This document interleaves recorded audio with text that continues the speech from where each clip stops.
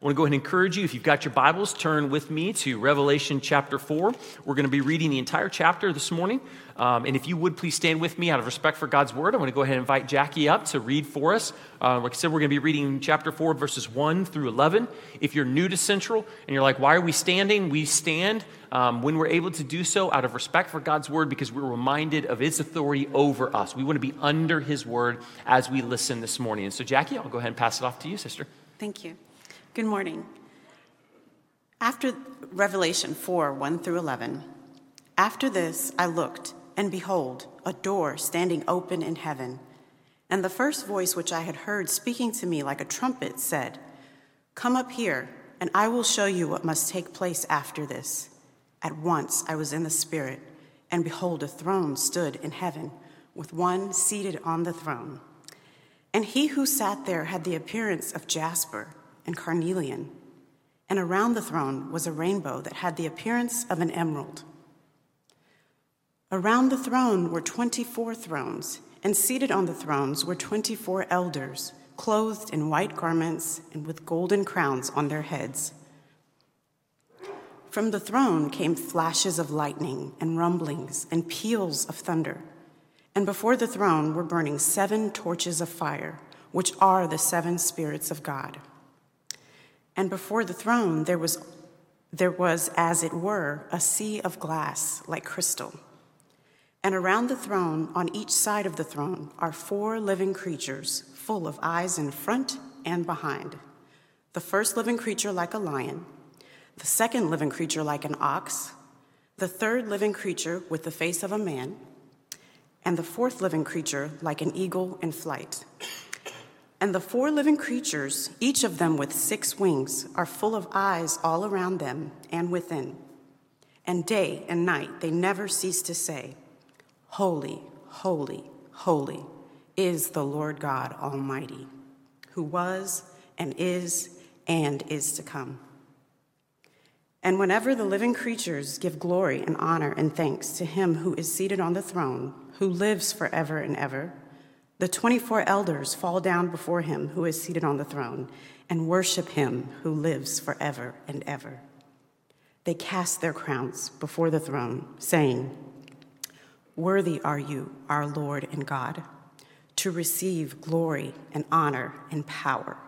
For you created all things, and by your will they existed and were created." This is the word of the Lord. You may be seated. Amen. Jackie, thank you so much. Church, just pray with me. Father, I just pray these words back to you. Worthy are you, Lord God, to receive glory and honor and power. You created all things, and by your will, they exist, and they were created. Father, as I come to this text, and as we look at this text, it's just, there's so much here.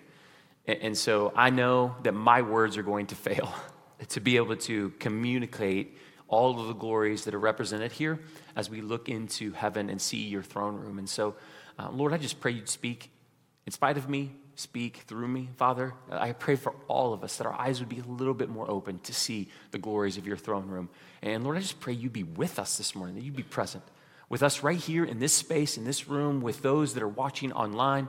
Father, I pray that you would help them to be able to focus in the next few moments to hear, because we know that space and time doesn't matter to you. You can be just as present with brothers and sisters that are there as you are with us here. But Lord, be with us now. I pray and ask these things in your name. Amen. So, the book of Revelation, it's interesting when you come to it, you will easily find all over the place sermon series on the first several chapters of the book of Revelation. But usually what happens when someone is going into study Revelation is the sermon series stops after Revelation chapter 3. Because after the letters to the 7 churches, things get just a little bit more complicated. And you get a lot more imagery, you get a lot of different things, but we are going to continue to go forward because there are some amazing things in this text. There's amazing things for you and for me, not to just hear, to change the way we see God or theology, but things for us to keep, things for us to walk in. And so this is the beauty of Revelation, and so excited to jump into that. And as even in Revelation, there seems to be this transition because we get this kind of transitionary statement in the first section of chapter 4, where we hear this word, behold, a door is standing open in heaven. Now we need to start there. Like, that's a big deal. A door is open to heaven. Like, there's some doors we expect to be closed, isn't there? I'll give you an analogy, and imagine this with me. I had an opportunity to go to Washington, D.C. last year, and while I was there, our last day, we went down to see some of the buildings and stuff that were down by the Capitol and stuff, and we got to go see the White House. Now, we didn't get to go into the White House. I know they do different tours and stuff for the White House, but we didn't have time to do that. But I want you to imagine that you went on a tour into the White House, and you're going through the White House, and you're seeing, where the president eats, and you're seeing all the historical components of what's there and what it represents, and rooms where decisions are made, and all of the different things that are present in that space. And imagine you're walking through the White House, and your tour guide looks at you and says, hey, you see that door down there? Like, that door, that's the Oval Office. And right now, the president's in there, and he's meeting with all his advisors, and they're talking about all kinds of different things, and they're making all kinds of different decisions. Like, that's a door we expect to be closed, right? Like, we don't expect to be able to see into that door. But imagine with me that you're walking past that hallway, and suddenly you hear a door open, and it does open. What are you going to do? You're going to be like, who's in there? Like, what's going on? Like, what are they talking about? Like, I do that when I walk by people's hotel rooms. I know that makes me creepy, but right? Like, the door opens and you like look in, you're like, hey, I wonder what their room's like. And imagine you're in the White House and that door opens to you, and now you can see inside of what is in that door. Like just think about what that moment would be like seeing the president, he's in there, he's talking to generals or Secretary of State or whoever that is, and you want to see what's in there. Now take it a step further. Now, not only does the door open, but you're about to pass by, and someone looks at you and says, hey, you, wait, me? Yeah, you, come in here. I want to show you something. Imagine what that'd be like. Imagine what you'd feel like. What we're seeing in Revelation is that on an entirely different level. Like, an entirely different level. We are seeing something profound. The door of heaven has been opened up to us. And not only has it been opened up to us, we've been invited into that space. Now, here's a couple of truths that we need to anchor ourselves to when we see that. Some things that I think we know in our heads, maybe intellectually, but we don't really think all that much about. The first and foremost is this: heaven is real. That sounds like a really common sense statement, but sometimes we forget that, don't we? Heaven is real. It exists. What we see with our eyes in this day and age is not the full extent of the created universe. Like when you go to the Grand Canyon, that's beautiful and amazing, but that is not the full extent of all of God's creation. There is a spiritual realm. There is a spiritual reality that's going on all around us. It exists, and it's parallel to ours. There are beings in heaven who are conscious, who make decisions. They're there. There's decisions being made. There's powers at work. And the best part about it is it's not disconnected from us. It's not far off. Like, there's just a door that needs to be open to it for us. Like, it's here. So we need to be reminded that heaven is real. We also need to see that what happens in heaven affects what we experience here, doesn't it? So we oftentimes think in terms of cause and effect. We know that to be the case. But we always think in terms of physics, right? Like if I pick up this water ball and throw it, that you either need to dodge it or catch it. Like that's cause and effect. Like that's the way it works. But here's the thing. It works that way in heaven too. Like for example, when you pray, it affects things that are going on in heaven. When something happens in heaven, it affects what is happening here in very real ways that you and I can experience and feel and see, even though we don't always attribute it to things that are going on spiritually. Wonderful story. It's one of my favorite ones in the Bible. It's in 2 Kings. And if you've never read it, there's a prophet named Elisha. And Elisha has been giving all kinds of prophecies against the kingdom of Syria. And Elisha's in this city with his servant, and the king of Syria has sent his entire army to kill Elisha because he's been such a pain in his neck. And Elisha gets up, and he looks out of the city, and he sees the Syrian army out in the mountain, outside the city. And he's just like, oh, that's cool. And the servant sees this army and is like, why are you so calm? Like, what's wrong with you? Like, they're here for you. And if you remember the story, what happens? Elisha says, oh, let me pray. And he prays and asks the Lord to open up the eyes of his servant. And the Lord opens up the eyes of his servant. And what does the servant see but an army of flaming chariots? See, what's the most real thing in that moment? When Elisha is delivered from that Syrian army, it's the work of heaven that does the deliverance. But without his eyes being open to it, he would have just thought it was a coincidence or something else that happened. But no, heaven affects what goes on here. Brothers and sisters, there's spiritual stuff going on all over the place. That's why we pray before you all come into this place that the enemy would be bound from here. Like, what happens in heaven has effect here. But this also leads us to the next point. Heaven is something that our eyes need to be open to. It's not a place that we can just find. It's not a place that we can just go. It's there. They can see us. They can engage us. They can have effect upon us. But for us to see them, for us to see the spiritual realm, our eyes need to be open to it. Thanks to the Enlightenment, most of us simply believe that everything that we can know and experience is rooted in the physical. What we can touch, what we can feel, what we can see, what we can test. And I'll be honest with you, I think that that's tragic and it's a dangerous, false teaching. Because there's so much more than just what we can feel and touch. And I'm super grateful for what's come out of the Enlightenment and all of the things that have come out of us understanding and engaging with the physical world in the way that it has. But there is something far more powerful than the physical, and it is the spiritual. Heaven is more powerful than the most devastating nuclear weapon we could ever design. Heaven is the greatest reality. Now, we get into this text and we see this. The door's been opened. And so now we see heaven is real. We see that it has effects upon things that are going on here.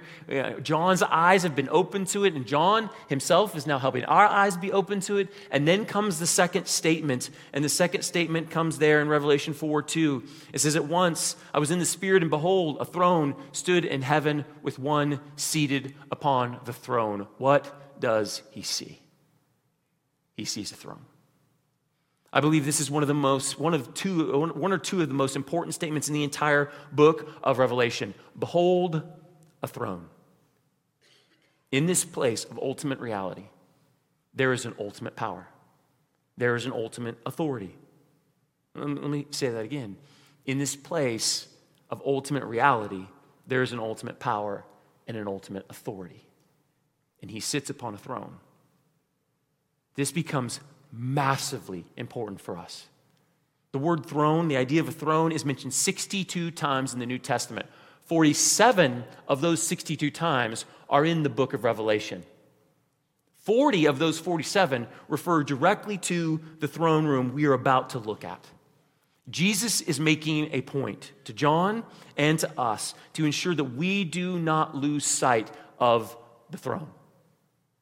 As we look at what's going on in this book, as we look at what's going on in our world, as we look at what goes on in our own lives and in history, we can never lose sight of the throne room.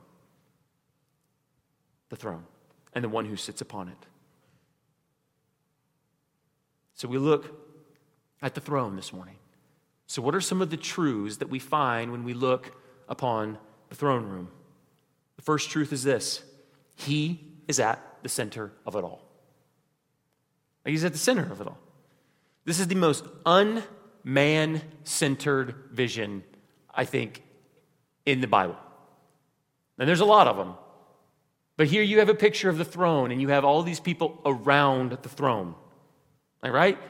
You have the 24 elders, And you say, well, who are the 24 elders? Well, most scholars believe that either it's a spiritual representation or it's a symbolical representation of all of God's people, the 12 tribes of Israel before in the Old Testament and the 12 apostles. So when you hear the 12 elders, at some level, they represent all of God's people, and they are around the throne, and they're subservient to the throne. They bow before the throne. They cast their crowns before the throne. But it's not just that. We also see these 4 living creatures. And those 4 are often and seen, and most, again, scholars see that they're representative of all of creation. You've got the lion, you've got the ox, you've got the eagle, you've got man, and they're covered in eyes. And when you look at what that symbolizes, it symbolizes some form of the Spirit of God, because we'll see that in next week when we look at Revelation 5. And so here's all of creation, living creation that has this breath of life in it, and they too are around the throne. There's 4, because 4 oftentimes represents completion in creation, 4 winds, 4 corners of the earth. And so right here in this picture, you see everyone surrounded around the throne, looking to the throne. The throne is the center of everything that is seen and everything that is unseen. The one seated on this throne holds absolute power.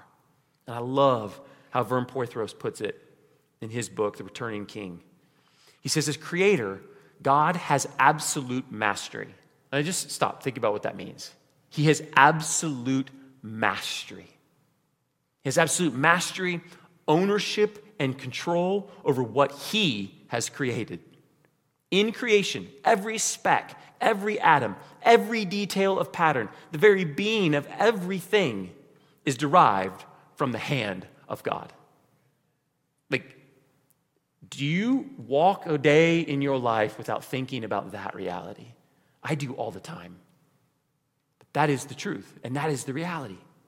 This is one of the most powerful pieces for us to be reminded of.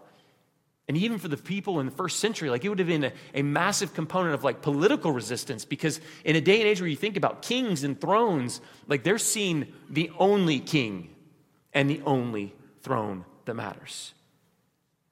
He is the center of everything. We are not. We are not in the middle of that picture. And it's good for us to be reminded of that. There is one throne, and you are either in opposition to his throne or you are under his throne and under his grace. Which leads to the next truth. He remains unthreatened. Verse 2 and 3 show a king at ease. He is seated. He is unworried. Earthly powers, they come and they go. We all know the names of Alexander the Great and Julius Caesar and Queen Victoria. We know the names of Adolf Hitler and Saddam Hussein and Pope John Paul II. All of them have come and they've gone. They all have had their day and they've all fallen. Their thrones were handed to someone else or fell completely, while this one sits unthreatened, unconcerned, sovereign. He's unthreatened.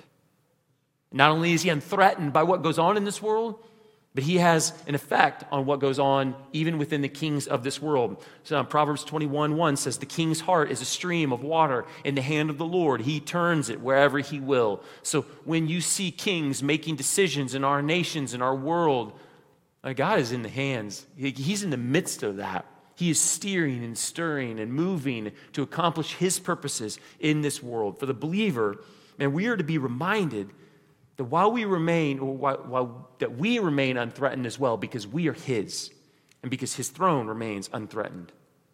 He sits upon it, unmoved, no matter what turmoil we see in our world, no matter what turmoil we see in our lives. All creation, all the elders cry in Revelation chapter 4, verse 8, holy, holy, holy is the Lord God Almighty. We've said that so many times this morning already. Holy, holy, holy is repeated 3 times because 3 means that perfect completion. He is completely unlike us. He is completely set apart, completely unique. He is fully and completely unlike anything else in this world. There is no other person. There's no other authority, no other king. He's unique. He sat on his throne when Nero was burning Christians in Rome. He still sits on his throne when someone like Putin decides to invade in Ukraine. He will continue to sit, whatever comes. And I know that can be hard for us because we can ask the question, like, why? Why would you allow such things to happen? I think John and the people in the first century would have had the same questions, like, how long, O Lord? How long are you going to wait? Like, this stuff seems bad. These emperors, these kings, all the stuff that's going on in the world seems like a challenge, and yet he sits. Now, we know in Scripture, and we'll see in Revelation, that he continues to sit because he's being patient so that more would come into his kingdom, but nonetheless, he sits. But brothers and sisters, there will be a day when he will rouse himself to stand. And when he does, his kingdom will be fully completed and realized. We have the images of flashes of lightning and rumblings and peals of thunder reminding us that even now he is bringing judgment in his power and might, even while he sits on the throne. We also see that his nature demands worship. His nature demands worship. Everything bows to his throne. Sometimes you read something that has just a way of articulating it in a way you never could, and that's something that Nancy Guthrie was able to do in her book, Blessed, and I love how she says it. She says, to worship is to let the worth and wonder of God sink in so that you respond in a wholehearted reorientation of your life. What used to be valuable becomes worthless. What used to seem insignificant or optional becomes of ultimate significance and of utmost importance. Seeing what God is worth and giving him the glory and honor he is worthy of, that is worship. That's worship. When we get to stand and we get to sing songs, like that's certainly worship, but that's a fraction of what worship is all of our lives in relation to the throne. Because we've seen the throne. And so we should bend our lives to that. We also see his throne is before the sea. In verse 6, we see the throne before a glassy sea. Now, I know for a lot of us that doesn't mean a lot, but in the Old Testament, the sea is often representative of chaos and evil and darkness and the unknown. We see the Red Sea was representative of the obstacle of God's people or to God's people in Israel and their freedom. We see the sea represented in Isaiah as something to be avoided and saved from. We see in Isaiah the Leviathan, the dragon, stirring and churning the sea and killed ultimately with the sword. We see in the book of Revelation later on, we see a great beast coming out of the sea. In chapter 15, we see God's people standing at the edge of a glassy sea, singing a new song, just like the people of Exodus did after they passed through the Red Sea and all the threats were gone. They sang a new song. We see in Revelation 21, we're told in Revelation 21 that in the new heaven and new earth, there is no sea. And I don't believe that means there's no water. It's representative and reminder there is no longer any chaos, no longer any evil, no longer any threat to God's creation. It's all gone. His throne sits before a still sea. I believe this vision should help the people of God see that just as Jesus was able to calm the Sea of Galilee, God's throne sits before a completely stilled sea. There is no churning. There is no beast. There is nothing but stillness. Nothing but stillness. What causes us such angst and hardship here, when life feels so out of control and terrifying, we are to be reminded of the throne before a glassy sea. And we should be reminded that in the midst of it all, he will also be faithful. The rainbow, it's not just a colorful picture of his power, it's to remind us of something. It's supposed to remind us of God's faithfulness to his promises and his covenant, not only to his people, but to all of creation. Go all the way back to Genesis chapter 9 when Noah came out of the ark. Remember, the flood comes and destroys everybody. Noah comes out of the ark and he sees a rainbow in the sky, and God tells him what that rainbow is intended to give him. And this is what he says: "This is a sign of the covenant that I make between me and you and every living creature that is with you. For all future generations, I have set my bow in the cloud, and it shall be a sign of the covenant between me and the earth. When I bring clouds over the earth, and the bow is seen in the clouds, I will remember my covenant that is between me and you and every living creature of all flesh. And the waters shall never again become a flood to destroy all flesh. Notice in this text, he says he's making this covenant between Noah and himself and every living creature for all future generations. God cares about his creation, and God has made a covenant in that space as well. And this is massively important for us. He is the creator of all things, and by his will, they exist and they were created, just as the song sings in chapter 4, verse 11. God is going to make his people and his creation eternally secure from the threat of the destruction of evil. He doesn't say that he's just going to make all new things. He says he's going to make all things new. They're going to be refined and purified and glorified. But he is going to be faithful to his covenant. Listen, this should make us feel secure. Like he is wrapped around his promises. Like there in the throne room, before his face, always are his promises to all of creation, to fulfill his purposes. Like that is a beautiful promise for us. When things look like they're going terrible in our lives, like that is secure. And that's what this image is to remind us of. Living our lives in this truth should give us peace. It should give us peace. I'll go back to the White House analogy just for a second. I just want you to imagine if you were, living in this country during World War II, and you're hearing all the rumors of Germany taking over this country and then that country and all the new technologies they're putting together and how difficult it is to defeat the Nazis, and you're feeling all kinds of panic. Imagine if you were to go into the White House and see Franklin Roosevelt, and he was just sitting there drinking tea. And you're like, whoa, aren't you like stressed? Well, I know what's going on. I know what's going on. Well, don't you know about the economic challenges in our country? I do, but I know what's going on. Don't you know that they're creating nuclear weapons? Yeah, I do. We've got generals that are aware of that. And he's just at peace. Like, listen, Franklin Roosevelt didn't know anything. God knows it all. He knows it all. Like, so when you think about your peace, where does it come from? Does it come from your circumstance, or does it come from the reminder he is on the throne? You're not going to come to him and be like, God, did you see that inflation's gone up 40%? You're not surprising him. And when you go to him and be like, hey, did you just hear the new news, Lord, that Iran looks like they're even closer now to a nuclear weapon than they ever have been before? He's not like, oh, thank you so much for bringing that to my attention. This is not what God is doing. When you go to the slums like I just did in Kenya and you're looking at the suffering and the hardship, I'm not going to the Lord and be like, oh, God, just in case you didn't see this. He's like, I know.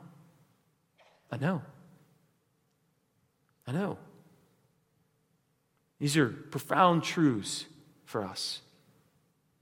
And they should keep us at rest and anchor us to hope. But as we've said so many times in this sermon series, like this isn't just about giving us more knowledge. The question is for you and for me as we go about our day, like how do we keep this? Like, how do we walk in this? What does this mean for us on Monday and Tuesday and Wednesday and Thursday and Friday? For those of you who are on spring break or looking for spring break, like what does this mean for you and for me? Well, one, I think it means this. We should reorient our lives to serve him who sits upon the throne. That's the first way we can keep it. We reorient our lives to serve he who sits on the throne. There should be one cry from our hearts all the time. And it's a cry similar to Psalm 115:1. Not to us, O Lord, not to us, but to your name give glory for the sake of your steadfast love and your faithfulness. Not to me, but to you.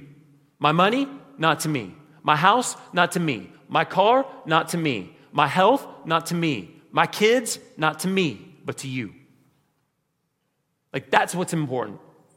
Like everything to you. We decrease, he increases. It's no longer I who lives, it's Christ who lives in me. If you want to look at what it is that we can do as Christians to keep what we're seeing in Revelation chapter 4, it's to reorient our lives to his throne room in complete worship, not to us, but to you, O Lord. And listen, none of us in this room walk this out perfectly. Like, there's not a single person in this room that could say that we live our life fully like this. And neither could the people in John's day. That's why we come to the table every week. That's why we need his mercy and his grace. But here's my question. Are we content with how we live our lives in relation to the truth of his throne? Are you content with how you live your life in relation to the truth of his throne? Like, don't be discouraged. We have his promise. We have his mercy. We have his grace. We've been given a chance to look into heaven and to see. He wants us to see so that we can reorient our lives to that truth. But we should be spending our lives to serve that king now. Because one day we'll all stand before the same throne. Won't that be a day? But we have an opportunity now to serve. But this begs the question, do you want a king over your life today? Like right now, do you want a king over your life? A king to serve? Like, that's a big question. Like, I think most of us would say, I absolutely want the king when I get that phone call about cancer. I absolutely want that king when I lose my job. I absolutely want that king when 9/11 happens or a pandemic happens. But do you want the king when everything is going good in your life? That's a big question, isn't it? That's a hard question. Like, do you want the king to rule over you, and are you offering yourself to him in worship for who he is and his nature when everything is great and when everything is well, when you've got money in the bank and your health is strong? See, oftentimes, like, we have no problem running to the king when we need him. But this king demands loyalty and allegiance always. So will we reorient our lives to worship him? Part of what Revelation is going to show us is that while many of these things live in our lives and are part of our lives, sickness, terrorism, wars and rumors of wars, financial challenges, all kinds of different things. Like, listen, those things are not the real threat to God's people. Like, I know they feel big. I know they feel awful, and none of us like them. And man, they can cause all kinds of challenges in our lives. And we weep over those things, but those things, they're not the real threat. The real threat is the world, our flesh, death, and a dragon who wants us. Like, that's the real threat. And we have the one who sits upon the throne who's already defeated it all. So let's, as his people, serve him. Let's shift our eyes onto his throne, not away from his throne. So if you want to keep these things, reorient your life. Follow the king. Secondly, we can hallow the name of the one who sits upon the throne. Again, Nancy Guthrie says this: think of all the ways people talk about God in our world. I'm going to stop there. Just think about it for a second. Think about all the ways people talk about God in this world right now. God's name is uttered in profanity and blasphemy and obscenity and hypocrisy and insincerity. But in heaven, his holy name is hallowed. It is honored, it is praised, it is exalted and glorified without interruption and without end. How do you use his name? How do you respond when other people use his name in profanity? Like, we say, well, it's not that big of a deal, right? It's not that big of a deal. Like, some of y'all students, like, they're in this space right now, you're teenagers. I know how much OMG is in your text streams. Do you have any idea what you're actually saying when you text that? That is the name of the one who sits upon the throne. It is the name of the one who has bought you and redeemed you and saved you and created you. It is not an expletive. Like, when we see it in movies and we see it in TV and we see people around us crying out Jesus' name as a curse word, how do you respond? Are you okay with that? Will you just keep eating popcorn? Like, his name is to be hallowed. How can you pray, Our Father, who art in heaven, hallowed be thy name, while we laugh when people make a joke of his name. Now, you want to keep his name? Let's as a church make sure that we're hallowing his name. Let's make sure that we're treating his name with the respect that it deserves. This is one tiny, small thing that we can and should do as God's people. Profanity and blasphemy to the one who sits upon the throne. Man, something is so important for us. And it's not only with our words, it's also with our lives. Like for all of us in this place right now who have claimed Jesus as our Savior, we bear the name of Jesus, don't we? We're Christians, are we not? That's what we call it. We call it Christians. And I know this feels weighty, especially after looking at the throne, but every single word we speak, every action that we take or don't take, every flip of a finger, every dollar spent says something about the name you bear to those who are watching you.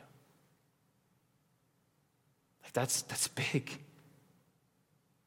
It says something about the name that we bear. Like if you go to work and you let your mouth just run with every form of coarse joking and poor language and bad language, and you just let those things fly, and then you try to tell someone about the love of Jesus, do you think that your testimony means anything? Like, that's a big deal. Like, if you go off in a rage and anger against somebody, and then you say, well, I'm a Christian, and Jesus is my Savior, and I depend upon Jesus, you think that means anything for us? Listen, and my point in this is not to tell any of us, like, oh man, like I feel terrible. None of us are perfect at this. I'm just going to keep saying that over and over again. Like, none of us are perfect at it. All of us struggle in these things. All of us are broken in these things. But this is the way that we can be more faithful once we've seen the throne room, is to be mindful of how we bear the name of that one who sits upon the throne. Is how you live your life in conjunction with his holiness and beauty and might and goodness? This is big for us. And so when you're there and man, you slip up and you say something, you need to, you tell people, like, I shouldn't have said that. That was not right of me. When you watch those things or you do those things or you act in those ways that are not appropriate for those who bear the name of Jesus, you confess those things and you find forgiveness and salvation for sure. But don't stay in them. Push against it. Next, we need to preach the truth to our hearts and to the world. The world daily calls God's sovereignty into question, doesn't it? Calls his goodness into question. You feel it, I feel it. You've had those moments where you're like, is God really good? Like you hear the whispers in your head. The truth is that what is in heaven is not fully here. That's why we pray, your kingdom come, your will be done on earth as it is in heaven. It's not that God is being thwarted. It's just that we're waiting for him to bring it to full completion. His glory has not been fully manifested over this whole earth like Habakkuk tells us it will be one day. We still see wickedness. We still see injustice. Bombs still fall. Children still get sick. There's still slums in India, slums in Kenya. Cancer still strikes us. Drugs and alcohol, they still rob people of life. Like these things are all there with us. And for John's first century readers, same thing. Marriages still fell apart. Miscarriages still happen. Like all this stuff is still here. Question is he on the throne? Because the enemy would want to take every one of those things and make you question it. Is he really still on the throne? Like I know you've been struggling with infertility for all these years. Is he really on the throne? Is he really for you, not against you? Like I know you've had this issue. Is he really on the throne? Listen, yes, he is. And he's delaying. And we need to be crying out, God, fix it. Take care of it. Maranatha, come, Lord Jesus, come. But with this reality now, seen in every single thing, we should also be able to say at the end of every statement, you have cancer? he still sits on the throne. Lose your job, he still sits on the throne. If I ever get that phone call that says, hey, Darren, like your test came back negative, I want to weep and I want to be sad for that, but he still sits on the throne. If I ever get the phone call that some of you have had that you've lost a loved one, you're going to weep and you're going to grieve, but we also want to be the people who stay, but he still sits on the throne. Anchored to it, reminded of it. When stuff happens in the news, when stuff happens at Turkey, or whatever it is that's going on, we want to hear those things and be able to say, but he still sits on the throne. But he still sits on the throne. Because we're not going to see things get better, brothers and sisters. You think you've seen the last law that wants to make same-sex marriage like legal? Like, it's not going to get better. But he still sits on the throne. He still sits on the throne. It doesn't matter who gets elected in the 2024 election. He still, well, it matters, but you know what I'm saying. I'm not saying don't vote, go vote, but he still sits on the throne. If another pandemic comes around the corner, like he still sits on the throne. This is not a truth to simply remind ourselves so that we have false hope or for us as his people to hunker down. This is a truth that we should constantly have to remind ourselves of and remind the world of, that he still sits on the throne. We should gear up. We should run forward into the darkness to proclaim the gospel, to proclaim the good news, and remind those that are around that he still sits on the throne.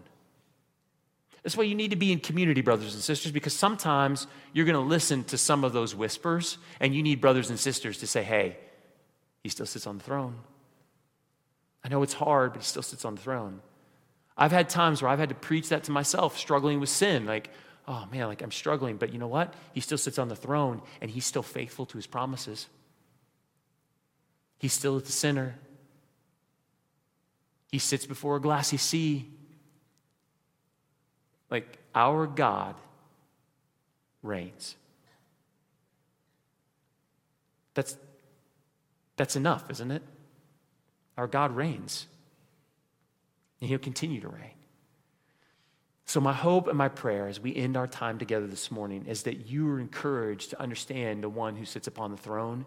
And as you walk out of this space this morning, that you are encouraged to keep that in a way that you now make efforts to reorient your life to that truth and that reality, because it is real and it exists. And so we're just going to, here in a minute, we're going to sing a song. And it's a song that is meant to remind us that he is the one who sits upon the throne. I don't want to invite you to just worship. I want to invite you to just ponder, to think, to be mindful of the one who has done all these things, even when we look around us and see sin and brokenness and wickedness and all those things. He reigns. He reigns. This song is a song that's taken out of the book of Job. Job needed to be reminded of these truths. And he was when the Lord came to Job and started saying, where were you when I did this? Where were you when I did this? Sometimes we need to be reminded. And so I hope that this is encouragement to you. Father, I thank you for this morning. I'm personally thankful that you've given to us this image of your throne, to be reminded of your power and your might, to be reminded that you are the center of all things, not us, to be reminded that you sit, you're not threatened, to be reminded that ultimately you sit in front of a glassy sea, that there is going to be peace under your reign, to be reminded that you are faithful to your promises always. Always. We can trust you. To be reminded that nothing surprises you. There is no king like you, our God. So, Lord, I pray that you would stir these things in our hearts, that you would anchor us as your people to these truths, and that we would live our lives in correct relation to understanding that, with that in mind. So, Lord, in the next couple of moments, just help us to see you even more clearly. I pray and ask in your name.